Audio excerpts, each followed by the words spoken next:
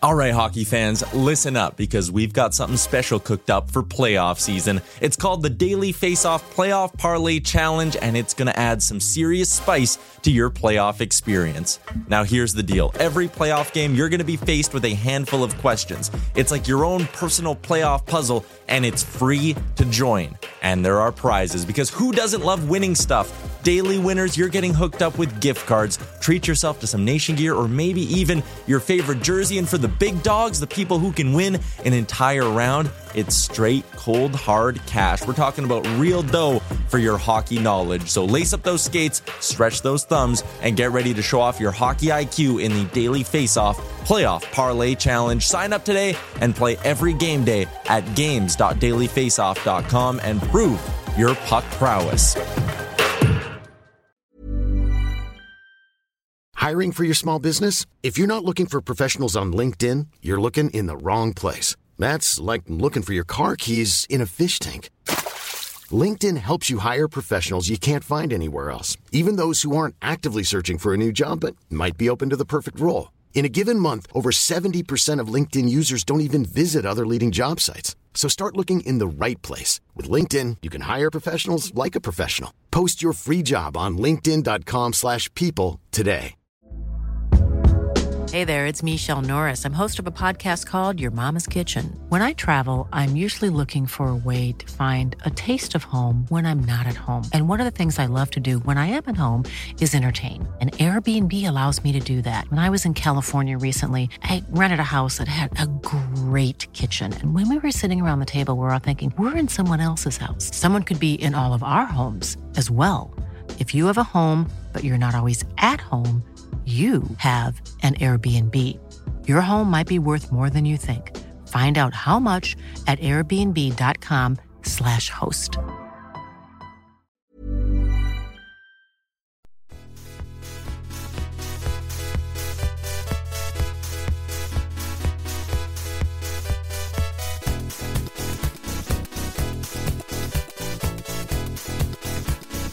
The Daily Face-Off podcast comes courtesy of the Nation Network. Here's your host, Brock Segan, with Dylan D. Berthium and Michael Beebs Bondy. Welcome, ladies and gentlemen, to Season 9, Episode 13 of the DFO Fantasy Podcast, presented to you by Betway. If you're going to place a bet on Betway. Please play responsibly. Ontario only, must be 19 years of age or older. I'm your host, Brock Segan. With me, as always, we got Dylan D. Berthium and Michael Beebs Bondy. The fellas are looking good in their Arizona Coyote lids. D, how's it going, bud? Doing good, man. Doing good. Happy to be here. Rocking the new lid. AZ Strong. Was actually deciding between the Yotes and the Ducks hat tonight, and they're playing each other. And I got to side with the Yotes. So, yeah, Brock. One of these things is not like the other, and that's you tonight, bud. Sorry, you're gonna have to go hit the hat store for the local hat store for a Yotes hat. Mine's actually a Phoenix bucket, though. I don't know, because it's a throwback. So, but either way, we are a full Yotes podcast, and I have to be, because after popping off about Colorado last week, they have not scored a goal since we last did an episode. So let's go Yotes, baby. Yeah, I think the Avalanche fate might change this evening against the Blues. Nope. Yeah, getting shut out in back-to-back games. All of a sudden, they reunite McKinnon and Rantanen on the top line. They're just looking to do some damage tonight. So that'll be interesting. Yeah. I have an Arizona Coyotes toque, which is so bizarre because it's Arizona, but I couldn't find it. I just dig in. As soon as I saw you guys wear those hats, the best I could come up with was the Winnipeg Jets. So here we are. I actually almost went and bought a new Arizona Coyotes hat today. They released a new line. I was like, oh, it's a gorgeous hat. I'm going to get this Arizona Coyotes hat. And because it doesn't look like a Coyotes hat, it's just a cool line. And went to buy it with shipping, $77. I'm like, I don't think I need a $77 hat. So I passed. We'll stick with the Winnipeg Jets for now. And a toque for Winnipeg makes a lot more sense than Arizona anyway. So let's get into it. Enough about us. Let's talk fantasy hockey. Today, we're going to go through a bunch of players who have had slow starts to the season, talk about our level of concern for each of them. Basically, we're going to go through and say, hey, are we dropping these guys? Are we keeping these guys on our roster if we own them? Or are we interested in buying low or picking them up if they've hit the waiver wire? So we're going to go through a large list of players, give you our level of concern quickly on each one of them, and then move on. So we'll do it in terms of owned percentage, just so we can cover the more highly owned players first, and we'll work our way down the list.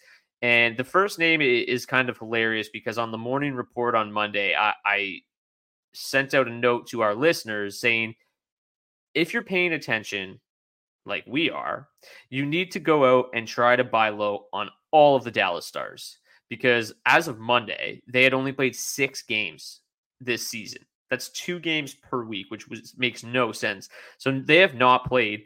And as a result, Jason Robertson, Joe Pavelski, Rupe Hintz, Miro Heiskanen, their numbers actually aren't terrible. They just haven't played enough games in comparison to the rest of the league. So it was funny. As I asked our listeners to provide the players that they were the most concerned about. So all of these names come from our listeners, and I had to cut a few that I didn't think made a lot of sense. And those were Rupe Hintz, Joe Pavelski, Jason Robertson, for that exact reason. So hopefully you started trying to buy low on these guys on Monday. If you haven't, it's still, I don't think you haven't run out of time yet, because as I said, our listeners are nervous about kind of what's going on, but they just really haven't played enough games. Their numbers are fine. So the first name on the list is still the one I kept, was Miro Heiskanen, who's 98% owned.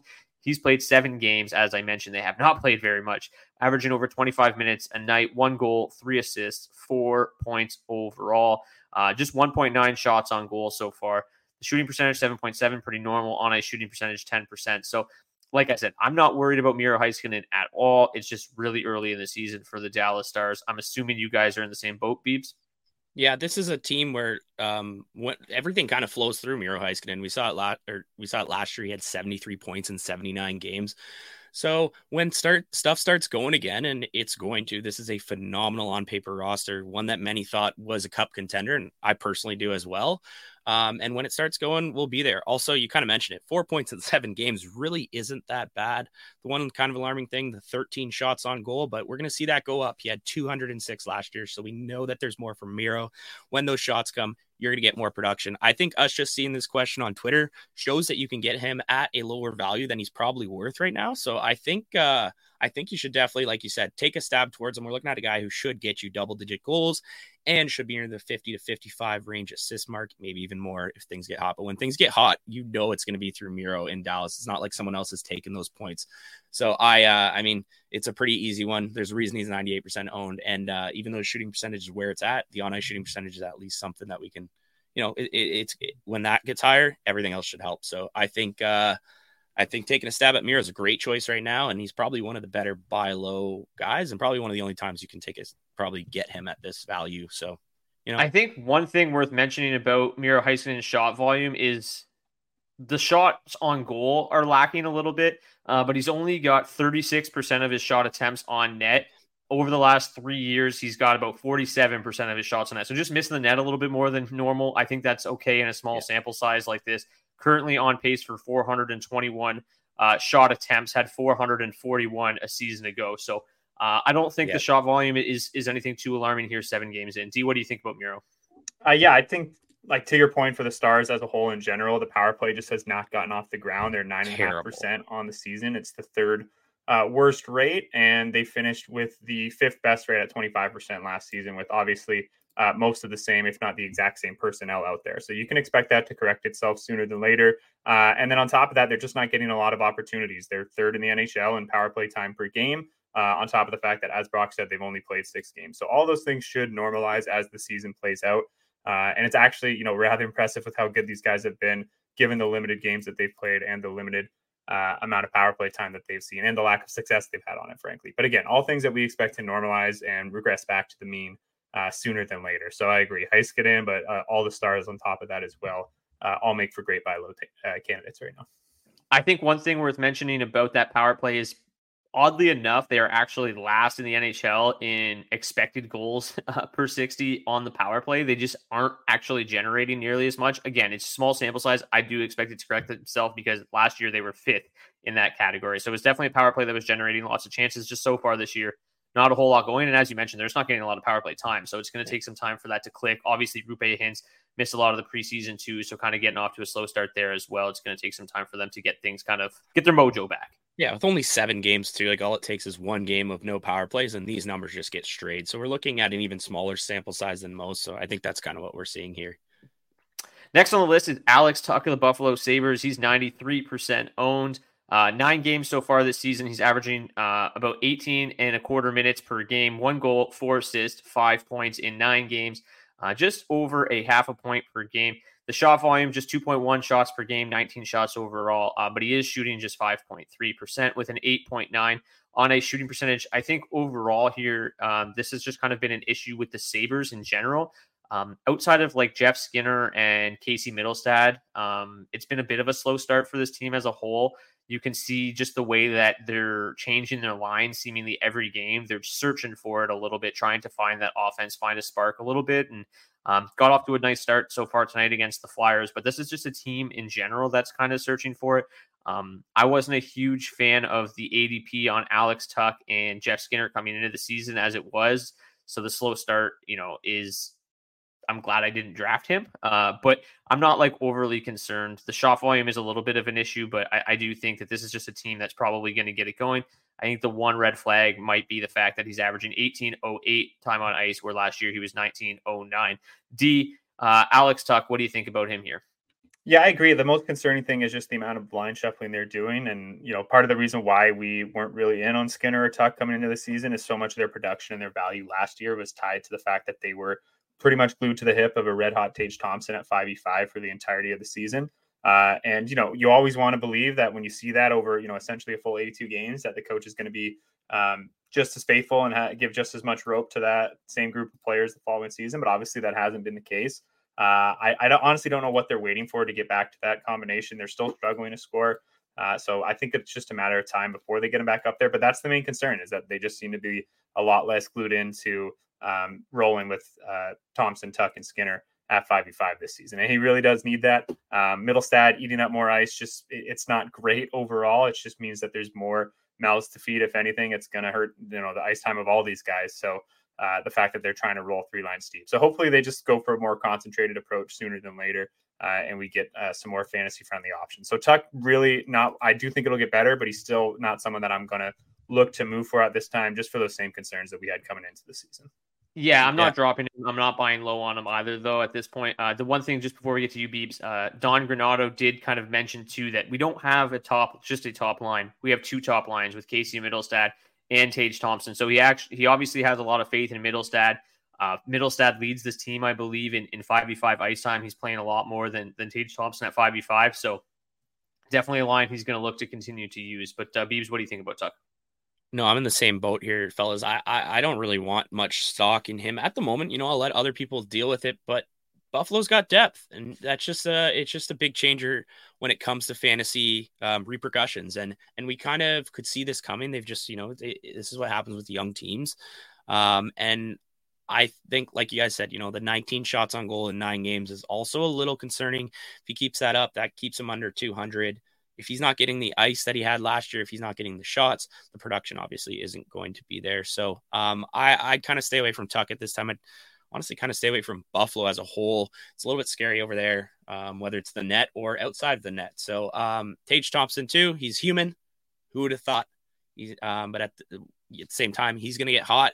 And but no, there's too many mouths in Buffalo. I don't want to repeat it, but I am, because that's just the main fact here. And we'll stay away from Tuch on my end. Yeah, similar to Heiskanen, missing the net a little bit more than normal, so the shot volume should improve a little bit. The shot attempts are a little bit down just based on kind of the lack of ice time. So shot volume is pretty similar to last year. It's just a little bit of a lack of ice time for him. Moving on, we got Nico Hischier, who, speaking of lack of ice time, just averaging under 18 minutes a night, which is pretty crazy when you factor in that he was an absolute minute eater for this team a season ago. 19, 17, and 19-21 each of the last 2 seasons. He's just over 17. On the season, he's actually averaging under 17, but that's because he got hurt in their last game. Prior to that, was a shade over 17 minutes a night. So 2 goals, no assists for Nico, just 0.29 points per game there, 1 power play point, 2 shots on goal per game. The shooting percentage is pretty normal, 14.3. On-ice shooting percentage also 14.3. So I'm definitely concerned about Nico Hischier. This has now become Jack Hughes' team and Jack Hughes' team only. And he's playing absolutely dynamite hockey. Tyler Toffoli has fit in seamlessly. Doesn't seem to matter who else is on that wing, whether it's Timo Meier, Jesper Bratt. They're going to be productive. And then the second line, man, it just leaves them with one winger and Andre Palat right now, and it hasn't been good. I do still think that, you could probably get Nico for so cheap right now. It might be worth it, but I am definitely a little bit concerned here with just how much ice Jack Hughes is commanding. Peeps, what do you think? One thing I will say in his defense, Nico is a very, very usual slow starter. So to see this, it's kind of something that we've been used to over the years. But you said it, the ice time is so alarming there. Obviously, things have been kind of swayed by him leaving early, like you mentioned, after just 11-11 the other night. And when you have only 7 games, that could really change how your ice time looks on average. But at the same time, when you're not playing with those top guns, it's not great, especially if everything's not rolling as expected. With that said, I'm very, very high on Hischier still. I think maybe a little bit higher than you, Brock, but you also said you would trade for him. So that means you want him on your team, or you might want him on your team. And I totally agree. I think you have to attack this now. He's not traveling with the team on their 4-game road trip that's coming up. That is news as of about 7 hours ago. So if you can get someone who's like, oh crap, I'm basically about to drop this guy as the IR spots are adding up, then I think you can absolutely snake him off the bottom of someone's roster. And it's someone who, had a 31-49 season last year. That's a point per game with 39 goals. He's only 24 years old. It's still a number 1 overall pick. And I think realistically in New Jersey, yes, it's the Jack Hughes show, but they want everyone just rolling there, and they want the 2 lines rolling. So with that happening, I think they're just gonna expand off last season. So for me, I think you jump in now while the water's a little bit cold over there, and you get yourself some Nico Hischier stocks. But with that said, I'm gonna have to preach patience here, because obviously we have the injury and he might be a little bit slow getting back, but I think it's worth the risk if he has those hot stretches that we've seen throughout his career. So personally, I'm scared a bit of the ice time, but I think if things in New Jersey keep going like this, they're not necessarily going bad, but they could be going better. I think he's someone you lean on for that secondary scoring. So I would love some Nico Hischier, and I'm actually going to go throw some trades around in my leagues. He's definitely playing second fiddle at 5v5, but he was also on that top power play unit with Jack Hughes earlier. So when he gets back, you'd expect that he's going to be on that top power play unit still and should still produce. D, what do you think about Nico Hischier? Yeah, I just think it's tricky because he's going to be hurt for, at least the next week. We don't really know when he's going to come back. And in most leagues, like a team is going to have the IR spot to just kind of stash him. So I'm a little weary of what it would take to get him, simply because, he's not actually eating a spot on someone's roster. I think in a weird way, it might have been easier to get him before he was injured, simply because they, might have been looking to clear the space and thinking, is this a guy I need to drop? With just how poor it's been, which I obviously don't agree with at all. So I think it's a little bit tricky, because I really don't want to give up a reliable fantasy asset for someone who is, not going to play for at least another week. And at that point, who knows how long it takes him to get up to speed and shake off the rust that he's shown to this point, and still going to be dealing with some of those lineup issues that we've been talking about. So, if Dawson Mercer can get right, it'll go a long way, but that's like a pretty big tire fire in its own right now. So I'm obviously interested in Hischier, but yeah, again, I'm not looking to move anything of value or like any sort of reliable fantasy asset. I'm saying like maybe someone who started hot, or someone who ideally. Yeah. Like I said, I just don't know how easy it's going to be to get him when, there's no real need for someone to move him if they can stash him on his IR, but I'm down to try for sure. Yeah. You almost have to look at the team's roster and see, like, are they a team? I know personally we have a 3 IR league and I'm full in that. We also have another one that's 4 and I'm full in that one, but it's probably because but you're the king of just stacking your guys. So next on the list, we have Jordan Kyrou, who's at 83% owned. One of the leagues that D and I play in together. He was actually dropped the other day, and me and D was over the weekend, and we just completely missed it. And I'm like, oh damn! I texted D the next day. I was like, dude, did you know that Jordan Kyrou got dropped? He's like, no. I'm like, yeah, we missed it over the weekend. So that was pretty unfortunate. 83% owned Jordan Kyrou just snuck right by us. D also got Andre Vasilevsky off the wire in that league already. So this league, and Samsonov. Yeah, this league just is they have absolutely no patience. It's the first time both of us have ever played in it, and just no patience at all. They're just dropping guys left and right. It's hilarious. So, but yeah, Jordan Kyrou, 83% owned. He was really funny in the preseason because, like, in our first episodes, we really, really liked him, and then his draft stock just kept climbing faster than probably anybody's in the offseason. And whoever ended up reaching on him so far has not got the best return. Over 19 minutes a night so far. 1 goal, 2 assists, 3 points in 7 games. 23 shots on goal, so still averaging 3.3 shots per game, which is the highest among any player that we're going to talk about on today's episode. Shooting just 4.3% is a career much higher percent shooter. So career 13.2% shooter. So obviously shooting 4.3% right now. That's not going to continue. The on-ice shooting percentage obviously lagging as well at 5.7%. So we talked about it, especially a little bit about Robert Thomas a couple weeks ago. We really liked how much these two were playing over 19 minutes a night. The shot volume is really good. He's kind of on pace with what he was shooting last year, which is around 275 shots for the season, which is great. As long as he kind of gets back to that, 13% shooting percentage, he's going to be just fine. He's going to be back over 30 goals. He's going to be over 30 assists still, I think, just with even with kind of the lack of talent. This team's not that bad. I think they'll be pretty bad offensively for most of the season, but a lot of their offense is still going to kind of run through Kyrou and Robert Thomas. So I think Kyrou is a prime pickup candidate if he gets dropped in your league, but definitely a buy low candidate. D, you missed him on the wire, and I know I'm disappointed. You must be as well. But what do you think about Kyrou moving forward? Yeah, totally agree. Nice to see that they got him back with Saad and Shen going into tonight's game against the Avalanche, a line that he had a lot of success with, last season. And yeah, it's he's not dropping out of that lineup, which is the encouraging thing to see, right? He's still getting a ton of minutes. They are not losing any faith in Jordan Kyrou for good reason, and you shouldn't be either. So if you have him, just hold tight. It's going to get better. And just, it's good to know that, like I said, he's either going to be in a situation with two guys that are effective at 5v5, effective at getting in and out of the zone, and are going to afford him a lot of offensive zone time. And worst case, he's back with Robert Thomas. So like you said, there's not a lot of talent to go around in St. Louis, but there is enough there to support Jordan Kyrou, given just how talented he is. So yeah, he's another great buy low target for me right now. Yeah, I absolutely cannot rip on him, because if I did, it looked terrible. He was one of my sleeper picks going in our original show. So I absolutely have to agree with you guys here.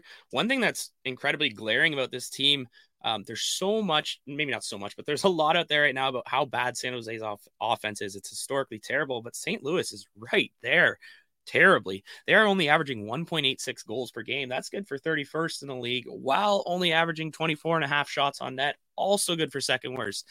That's not good. But the one thing that's great here, as we mentioned, Jordan Kyrou is kind of doing everything that I was excited about before the year started. So at this point, it's just let's ride it out. Let's have it go. He's still shooting, still getting the ice time. He's still the number one option. And no matter what's going on around them, things are going to get better. That power play is at a 4.8% right now. That's like historically absolutely terrible. That's 32nd in the league. So that's last place. And when that improves, even if they still have the worst power play in the league, it's not going to stay at 5%. If that improves by, 5, 8% maybe, then Kyrou is going to definitely succeed there. He is a driving force to that team. He's the number one option. So yeah, I think this is a great, if anyone in any leagues I'm in wants to drop this fella, please do it right away. But make sure to do it on the weekend, because then I can get it by you guys. So that'd be excellent. And also, if you guys need a third manager, feel free to call me in. But no, that's I'm glad that he was on here, because I can't give up on Jordan this early. Yeah, I mean, we could bring you in as our weekend manager, perhaps. Then I don't have to worry about looking at it on the weekend. But yeah, I'll just use all your ad drops by Tuesday. There you go. We've got Johnny Gaudreau on the list next at 81%. This is another guy that I know I'm personally interested in buying low end still. 3.2 shots per game is really, really good. We're going to see him up well over that 220, 250 shot mark, which is kind of what we saw from him a season ago. He's shooting, well, as you know, with 0 goals and 4 assists. He's shooting 0% at the moment, coming into the season, a 12.5% shooter. So with the current shot volume, as long as that shooting percentage regulates itself, which it should, still a guy that could score at like a 30-35 goal pace from here on out. And 4 assists in 9 games, certainly nothing to write home about, but also not terrible when you've got a 7.3 on-ice shooting percentage. The Blue Jackets, obviously not a dominant force in the NHL. They're not very good, but in terms of kind of expected goals and scoring chance generation, they're not like in the bottom 5 of the league. They're closer to like the bottom 3rd. So they're not like the worst team in the league. And Gaudreau's playing massive minutes, over 20 minutes, almost 21 minutes tonight, which is great.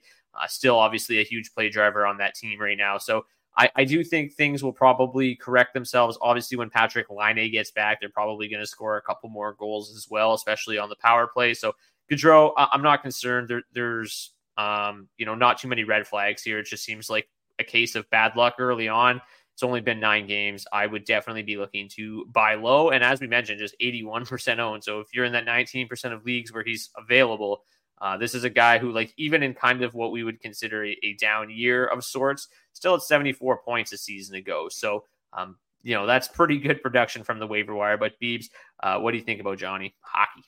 I think it's kind of laughable that there's 19% of leagues who don't have him on a roster because, like you said, 74 points still is probably rosterable in even like a 6-team league or 14. I don't know. I don't really play in those. But time on ice is so huge here. And the almost 21 minutes a night is absolutely beautiful. To even have a 7% on ice shooting percentage while not having any goals to your name, it's kind of impressive. So when he starts doing, not impressive, but it's at least not terrible. But when he starts doing his thing, obviously that's going to change a lot. My big point was going to be Patrik Laine. We watched him just get absolutely, attacked. Well, I don't know what we want to call it, but whatever happened, he's out. But when he comes back, I loved him going into the season. I thought he was he's an elite goal scorer. And with Johnny Hockey being an elite passer, they kind of go hand in hand. I think you should absolutely jump all over this. This is another buy low. And with that said, I would like to say him and Kyrou having a lower own percentage than Hischier. I'd rather have both of them, I believe, going the rest of the way. And they're both wingers as well, which is kind of nice. I would agree. They can go in there. So yeah, for me, Johnny Hockey's a guy where we love finding these trends early on because we can attack them and we can watch other managers kind of panic.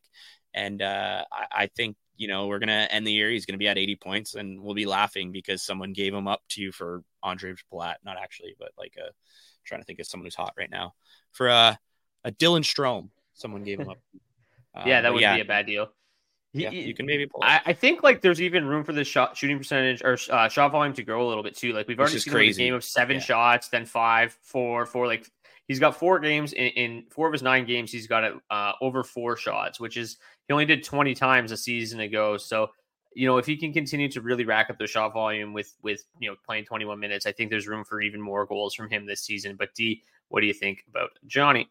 Yeah, nothing to add, to be honest. I totally agree. This is a guy who's just too talented for, these rates to continue. And, his on-ice shooting percentage are probably much closer in line with his career rates once he figures out his personal shooting percentage. He's really tanking it himself by shooting 0% on the year. So, very obvious turnaround candidate and someone you need to be patient with if you do have him on your roster.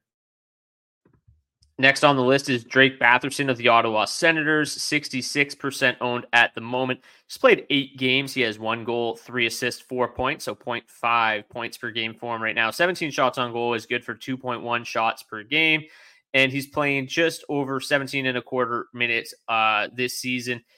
5.9 shooting percentage, 9.5 on-ice shooting percentage.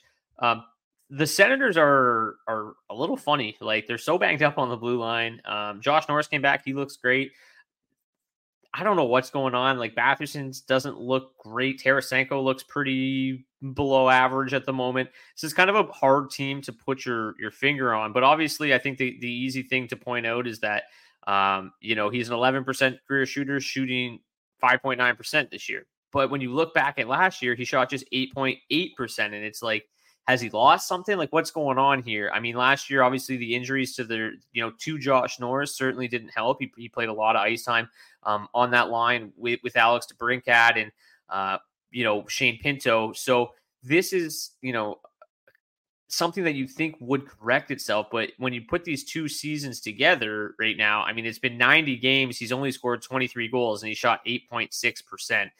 I'm a little concerned about the goal scoring as a whole. It's never really been anything that he's done supremely well. So to me, probably not somebody I'm super interested in at the moment. If I drafted him, which I do own him in 1 league, I'm not dropping him by any stretch, but he's also not a guy that I'm actively targeting in comparison to some of these other names we've already talked about. What do you think, Dylan?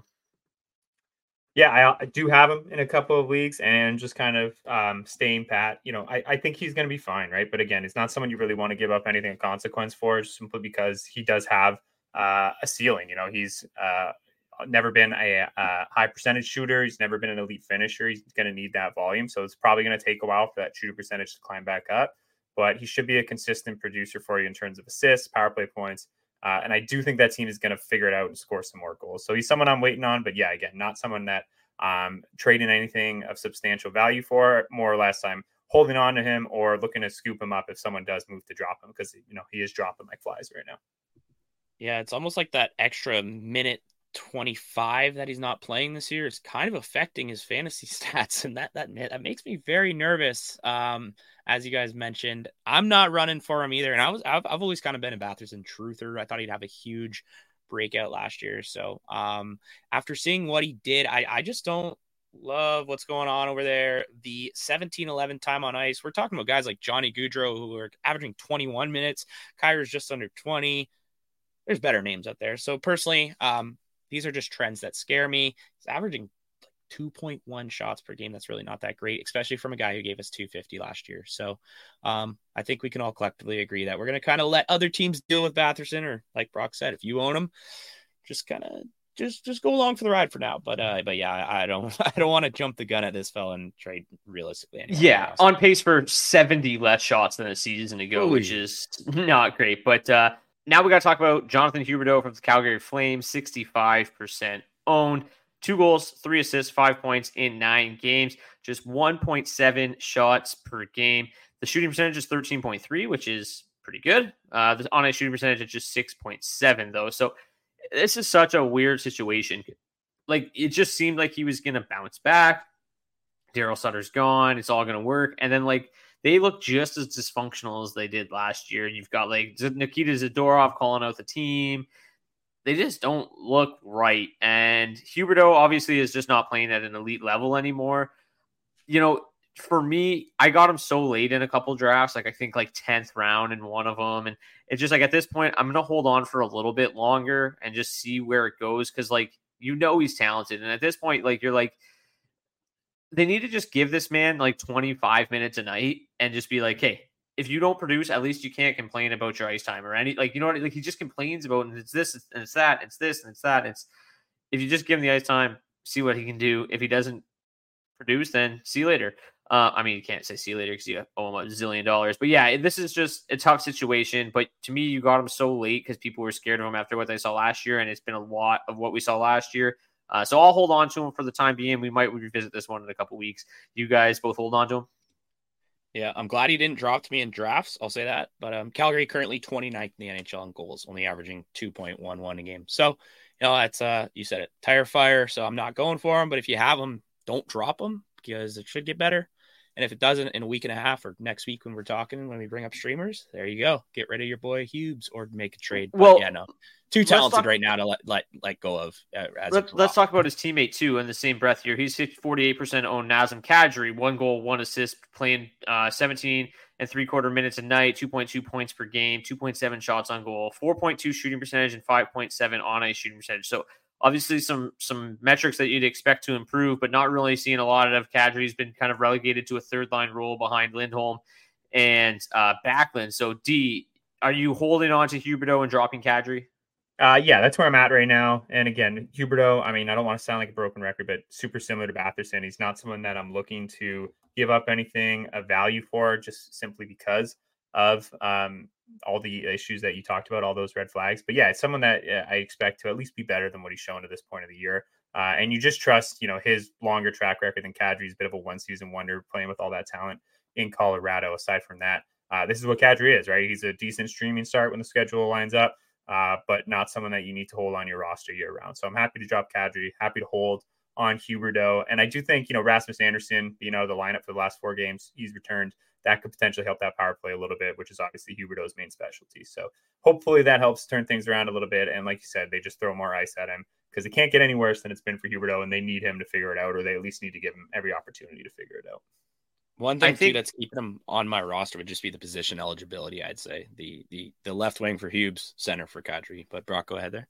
No, I was going to say, I think we can all agree on this next guy, Matty Beniers of the Seattle Kraken, 51% owned, no goals, 3 assists, just 1.8 shots on goal per game isn't great. Obviously, the 0% shooting percentage isn't great, and then the 5.3 on ice shooting percentage also something you'd expect to return to the norm.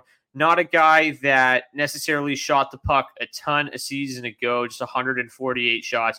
We're seeing kind of a lot of the same thing this year, on pace for about 150. It's looking a lot like it did last year. I said pretty often in the preseason that I wasn't a huge fan of the Seattle Kraken coming in. I think that everything kind of clicked for them a season ago. All at the same time was kind of the perfect storm, and there's a lot of regression candidates on this team, and it's kind of all hitting at once. That being said, I would imagine you guys are in agreement with me that Beniers, from a season-long standpoint, season-long league, probably not somebody I'm interested in at the moment, but this is a great buy low opportunity in dynasty or keeper formats because his value is basically at an all-time low. And I think you could get him on the cheap. And I still obviously have pretty high hopes for Beniers moving forward, not just this year, but in seasons from now. What do you think here about Beniers really quickly, D? Yeah, totally agree. The talent is there. He flashed it last season. We know the upside for a guy that's still, I think, just 20 years old. So, a lot to love here for Beniers in terms of his upside moving forward in years to come. And I do agree that the roster construction this year just leaves a little bit to be desired, especially from an offensive standpoint. So it might be a down year. You might need to take that into consideration when you're putting together a package for him, but definitely a guy that you can try to pry from a frustrated manager and keeper in dynasty formats right now. Yeah, it's just a classic sophomore slump, fellas. That's all we're seeing here after last year. And it's someone who realistically, if he does not have the sophomore slump, we're talking about maybe 65 points. And at that point, from a strictly center player in a redraft, I'm not super giddy about it. So with the not great start, I'm out. But yeah, like you said, keeper league, I am licking my chops. A 20-year-old who gets 20 minutes of ice here and there. Oh baby, put that on any of my dynasty rosters. But as far as redraft, he can just chill and be someone I play when Seattle has a nice little matchup and I need a centerman. Yeah, it's not all bad news either, right? He's playing over about 90 seconds more per game this year, 17:06 time on ice last year, 18:33 this year, which is obviously great. I do think while, regression is probably going to hit the Kraken, and it already has, I think they're probably hit a little too hard, and it's going to correct itself back the other way, shooting just 7.52% as a team so far this year. I think there are still better days ahead for this team as a whole, even though on the season, I think it's obviously going to be a lot worse than it was a season ago.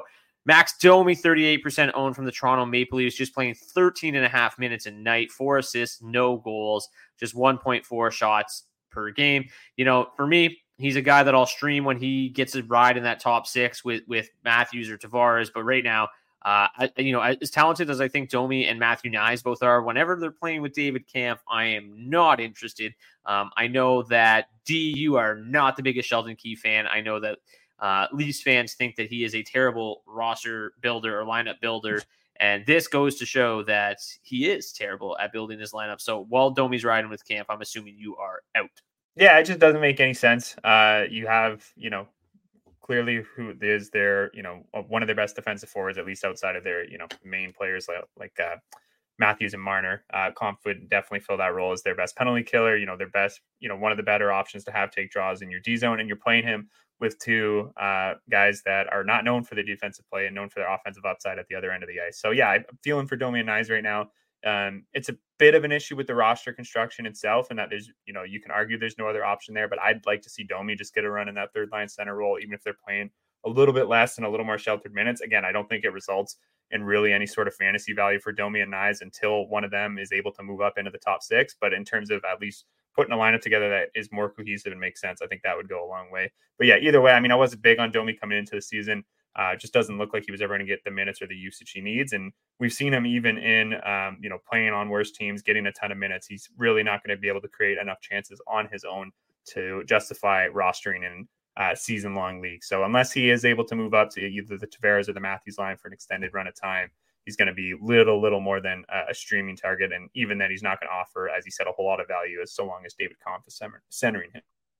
Yeah, I don't think I've ever or will ever own or try to own someone who's only averaging 13.5 minutes in fantasy. There's 32 teams that play 60 minutes a night that have power plays and people on those power plays. And Domi doesn't touch that. He's averaging 13.5. I'm out, boys. But yeah, he could make a nice streamer if that lineup shuffles, if he finds his way into the top 6. But for now, he's going to chill on that free agency. I'm actually quite surprised that he's at 38%. I feel like there's a couple people like in the 35 to 30 range that are way more productive playing on first lines, playing on power plays, playing more than third line minutes. So yeah, I'll big time out on Max this year. Kind of always have been. It's everybody's Leafs fans' dad who's just like, Max Domi's still good, holding on to him forever. But yeah, David Kampf definitely perfectly suited as a fourth line center. I can start to see why they were trying to work Willie Nylander as a third line center because they seem to be missing one at the moment. Okay, Dawson Mercer's next, 30% owned. We talked about him a little bit last week. Basically just a streaming candidate at this point.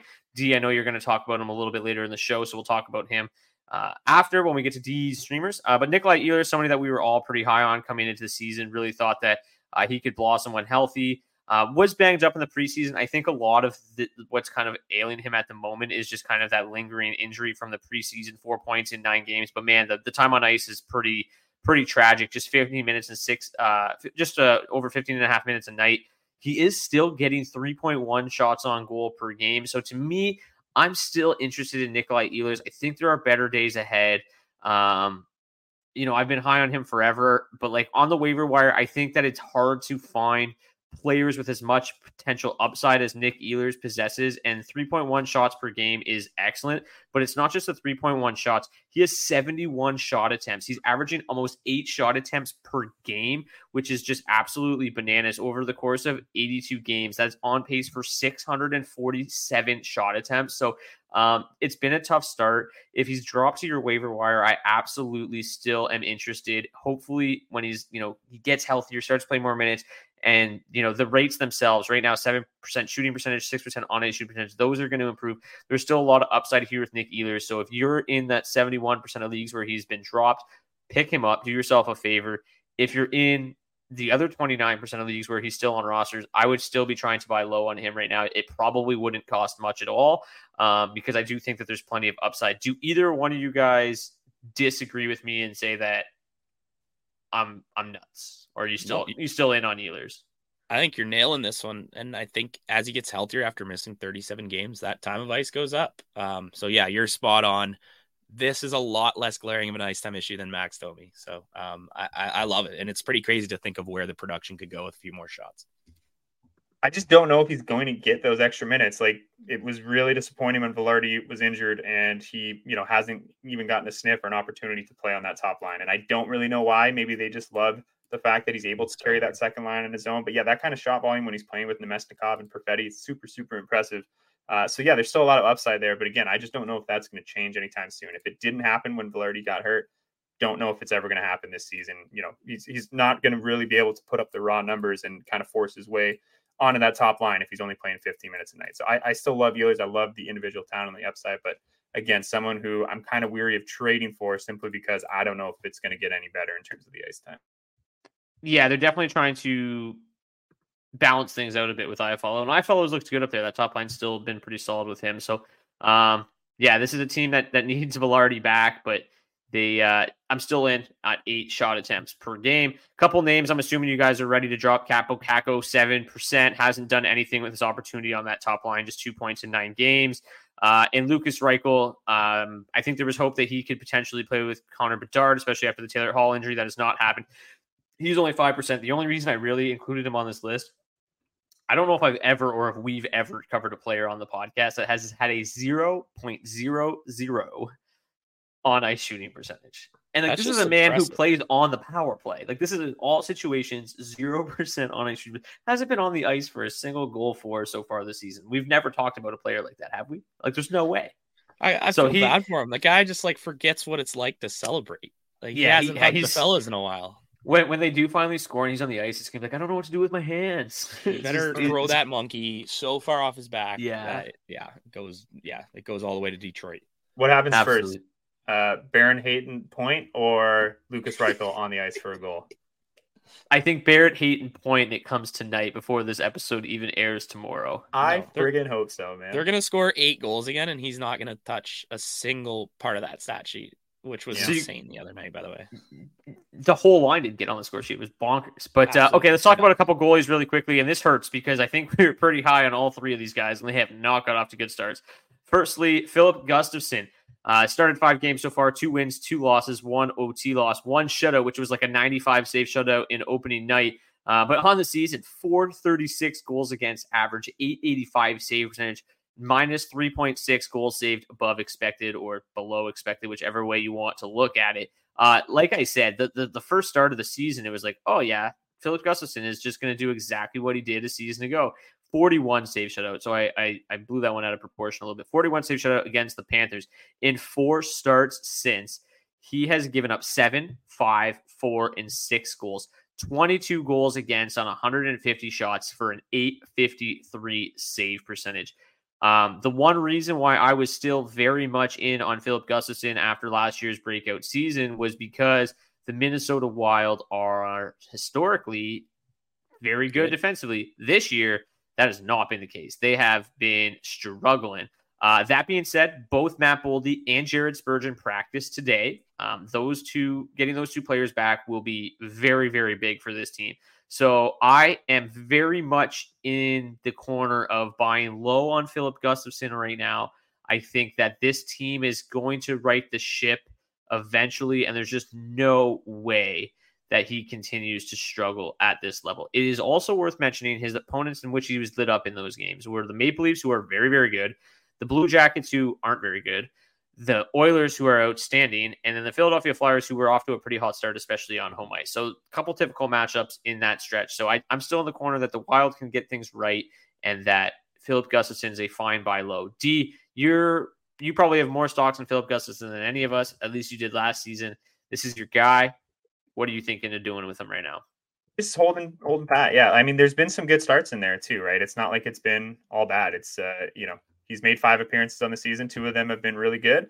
And the other 3 haven't been great. So it's really early on. The biggest issue is that, Fleury has, I guess, slightly outplayed him to this point. And I mean, 888, he's been nothing special himself either. So they're still going to be looking for more consistency here. And I just think at their point in their respective careers, there's no doubt in my mind that they expect that to be Gustavsson at this point. Fleury's still going to play a lot more than the average backup, but I think this is the team that knows they need to get Gustavsson right if they're going to make a serious run into and deep into the postseason. So yeah, Gustavsson, I'm really not that worried about. It's been like 3 bad games through 5 appearances. The most difficult thing is that when you're a 1A like Gustavsson is, as opposed to just a workhorse starter, it just takes a while for those to build up those good starts when you have a couple of rough ones early on to really balance out the numbers. So that's just the grind with Gustavsson, unfortunately. But I do expect him to get right and show us more of the goaltender that he was last season, because he's already flashed it at times this year. Facing an average of 38 shots per game so far. So if you're in points leagues, especially, he's going to continue to see that much shot volume. Even if he's given up goals, he's finishing the night with positive points. Anything quick to add on Gustavsson, Beeps? Yeah, just a 38-year-old with an 888 doesn't scare me at all to take a job from a main job, or to take those portion of starts. So I think you guys nailed it. He's a phenomenal buy low candidate, and you rarely get them with not phenomenal, but a good buy low candidate, and you rarely get those with guys in fantasy hockey and with goalies especially. So I think it's a good one to target. Now, if Marc-Andre Fleury's posting 920 right now, things might be different. But I think they're both going to improve. But I definitely would love to take some stabs at Gustavsson, because there's a lot of goalie questions out there in fantasy hockey right now. So getting Spurgeon back is going to be very, very important. Next on the list is Tristan Jarry, who's 85% owned, 2-5, has a 284 goals against average, an 893 save percentage, and minus 1.9 goals saved below expected. Jarry's hilarious because he either gives up 4 goals on 25 shots, or he posts a shutout so far this season. He has 2 shutouts in his 2 victories, one of which coming against the Colorado Avalanche. I'm not that worried, especially with Alex Nedeljkovic hurt. I do not think Magnus Hellberg is going to just all of a sudden come in and be a superstar and steal this job. Magnus Hellberg's not very good. The Penguins are fine, middle of the pack in terms of expected goals again, so they're pretty fine defensively, and they currently lead the league in all situations expected goals for, so definitely going to get plenty of goal support if you're Tristan Jarry. I do think that he's going to right the ship. We've seen 2 shutouts out of him already, and then he has a firmer grasp on this job now than he did coming into the season, so I'm fine with Tristan Jarry. I have him, I think, in every single one of my leagues, so I hope he figures it out, because if he doesn't, I could be in some shit. Beebs, what do you think about Jarry? We're kind of just watching the Pittsburgh defense figure it out right now.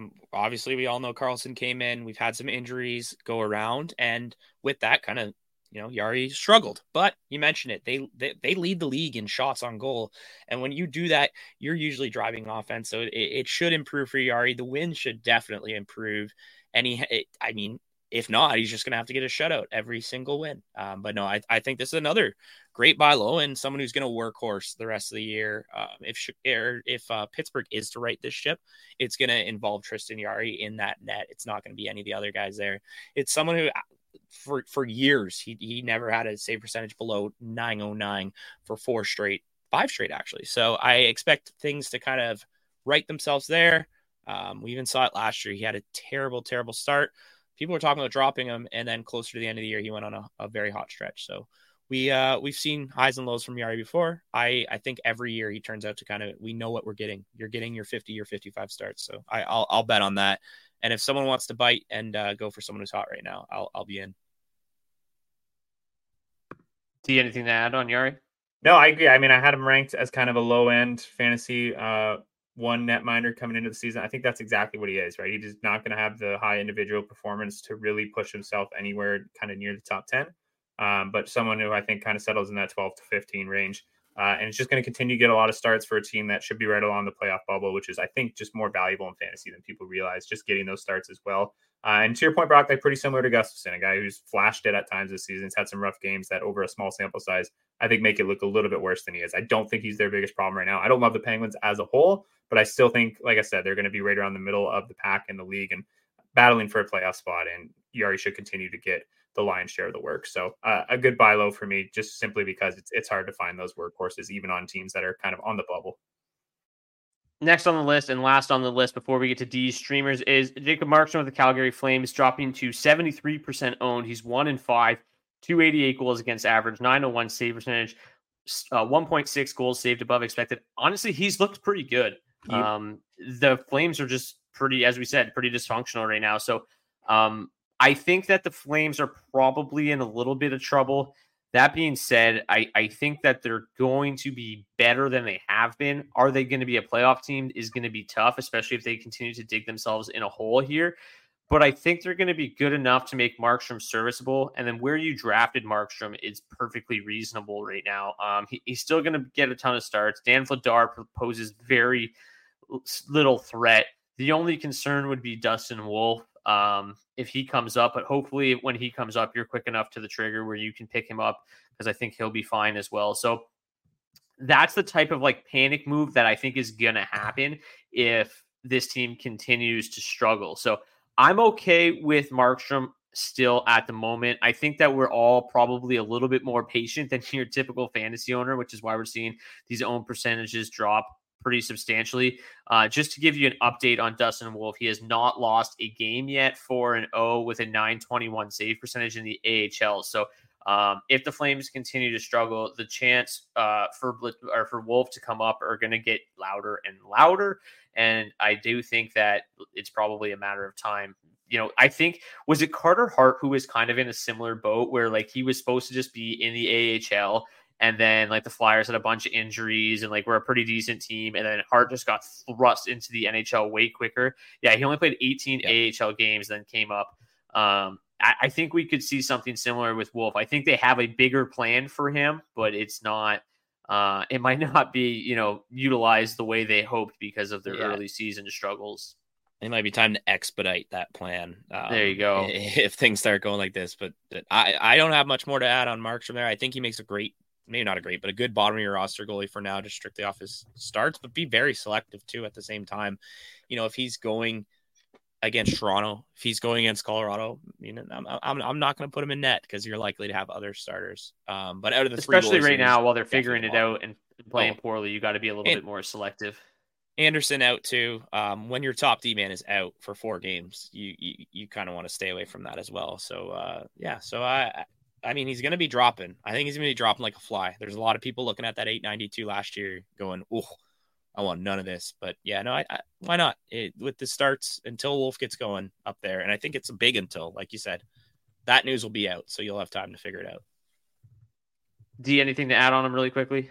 Yeah, I don't know if they're going to call up Wolf if the team looks as bad as it does. You don't want a young goalie's confidence just getting tanked because they're getting absolutely laced with shots and high danger chances. So I don't know if that'll happen. The other issue is, I would say Markstrom would be a good trade candidate just given the situation and the fact that his career and the trajectory of the team seem to be on different levels right now. But that contract's just going to be really hard to move. He's still got 2 years left of a $6 million hit over the next 2 seasons. So I don't know, especially if you look at it like the way the next 2 years are constructed, both of the next 2 seasons are a $2.5 million signing bonus due at the start of the fiscal year, and then 3.5 salary after that. So I think if anything, he's probably more likely to move in the off season after that bonus kicks in, and make it a lot more manageable to take it on and, one less year at that hit. So if he continues playing well, that's probably his best case scenario. So this year in redraft leagues, it's probably not going to get a lot better, but I agree with Beebs. Like if you have him on your roster, it's probably because you didn't take any really, or at least you didn't take a pair of really reliable goalies early on. If you did, and he was more just a filler, then you can maybe look to move him,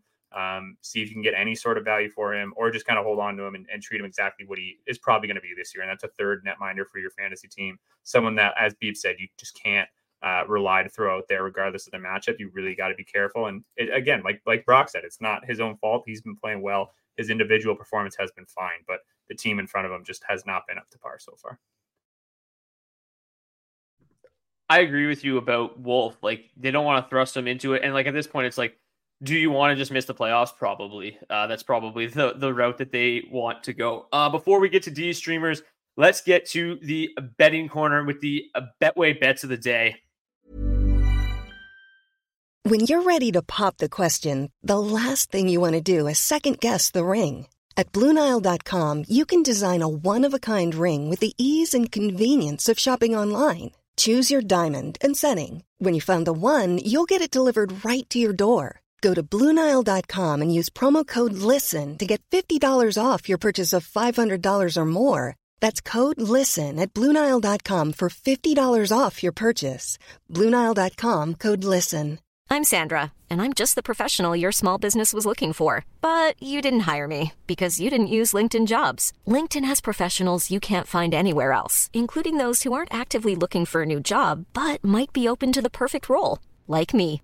In a given month, over 70% of LinkedIn users don't visit other leading job sites. So if you're not looking on LinkedIn, you'll miss out on great candidates like Sandra. Start hiring professionals like a professional. Post your free job on linkedin.com/people today.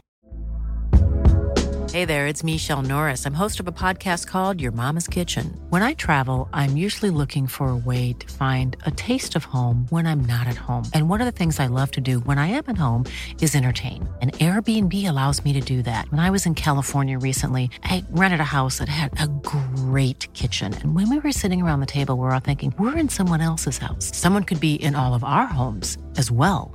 If you have a home, but you're not always at home, you have an Airbnb. Your home might be worth more than you think. Find out how much at airbnb.com/host. I'm just going to take a quick look at tomorrow's games,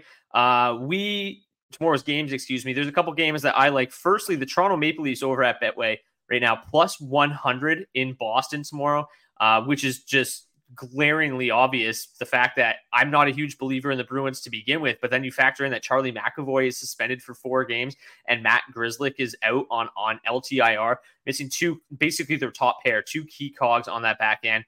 The Maple Leafs probably being undervalued in the market after just playing their worst game of the season against the Kings. So I like the Maple Leafs at plus 100. And then speaking of the Kings, I also really like them in Ottawa, even odds against the Sens at minus 110. I think the Kings are a team that are still a little bit undervalued. They are pretty sizable dogs against the Leafs the other night. They got the win. They look really, really good. I'm hoping that Cam Talbot gets the start. I don't know how long that line will last. It might be gone by the time this airs in the morning, but at minus 110, I think the Kings are a nice price there. They're playing extremely good hockey right now. The Senators missing still some big defensemen on that back end and still kind of trying to figure things out between the pipes as well. So I like the Kings minus 110 and the Toronto Maple Leafs plus 100 for Thursday's slate. Now let's turn our attention to D for D streamers. Thank you very much, Brock. Appreciate you remembering me and our most listeners' favorite segment of the entire show. Ours too. But yeah, we're gonna dig into some streamers here. Give me a second here. Let me just pull them up. All right, so we got 2 games on Friday, 15 on Saturday, and then just 2 once again on Sunday. So, of course, as far as skaters are concerned, we're going to be looking at the teams playing on Friday and Sunday. This weekend, unfortunately, leaves us with just the New Jersey Devils playing on those 2 quieter nights. So let's get into the Devils. They're 2 fantastic matchups. They're in St. Louis on Friday and then in Chicago on Sunday. And it's the second consecutive week that the Devils are rocking the Friday-Sunday schedule. And just as I highlighted last week, their wealth of offensive talent just doesn't leave us with a whole lot of production to sift through on the wire. But Nico Hischier's upper body injury that we talked about earlier in the show does open up some additional opportunity and ice time for some of the Devils' depth forwards this weekend. And while technically neither of Dawson Mercer, who has center right wing eligibility, 30% owned, or Erik Haula, left wing, 21% owned, neither of them moved up the Devils lineup as a result of the Hischier injury, but they did see a sizable increase in ice time in the first game in Hischier's absence. Haula played an even 17 minutes, which is up from an average time on ice of 14.25 on the season. And Mercer was up over 21 minutes after averaging 16.10 through his first 6 games. So Haula, to me, is the clear choice if you have the option of picking between the two. He's off to a red-hot start. He's posted 5 goals and 1 assist through his first 7 games, while also firing 19 shots on goal, despite what up until this point has been limited ice time. He's centering Mercer and Lazar at 5v5, while also figuring in on the team's second power play unit. So I'm happy to stay in the Flames with Haula and roll with the red-hot player this weekend. He's my number 1 streaming target. And then given the increase in ice time we saw last game, Mercer, a very clear runner-up to Haula. But even with his dreadful start to the season, which has been pointless, if you guys don't know, shot volume continues to be a glaring issue as well. He's got just 6 shots on goal through 8 games. So all this will hopefully be, hopefully this will be the only time this season that I'm recommending a player that's pointless in their last 8 games. But because we're limited to just a single team to stream from, the talent Mercer flashed as a rookie last year, combined with that increase in ice time and the opportunity, and the fact that he's playing with Haula, who, I expect to do some work this weekend, means that Mercer is also worthy of a flyer.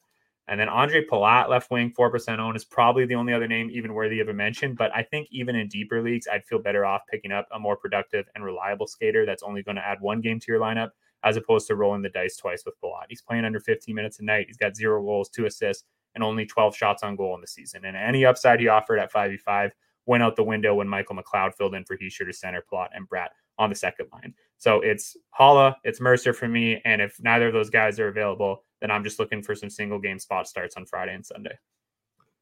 And then getting into the goalies, just one team with the Thursday-Friday back-to-back this week, and that is the stars of this weekend streamer segment, the New Jersey Devils, who we've been continuously talking about on this show. They're in Minnesota on Thursday before, as I said, going to St. Louis on Friday. So there's a good chance the Devils stick with Vanacek on Thursday, which would open up a start for Akira Schmid, 38% owned, against the Blues on Friday. Talked about Schmid last week. He struggled. He's got just an .863 save percentage through his first 3 games of the year, but he and the Devils will be big favorites in St. Louis on Friday, even on the tail end of a back-to-back. So he's an excellent bet to make if he's available in your league and you're eager to pick up an extra win heading into the weekend.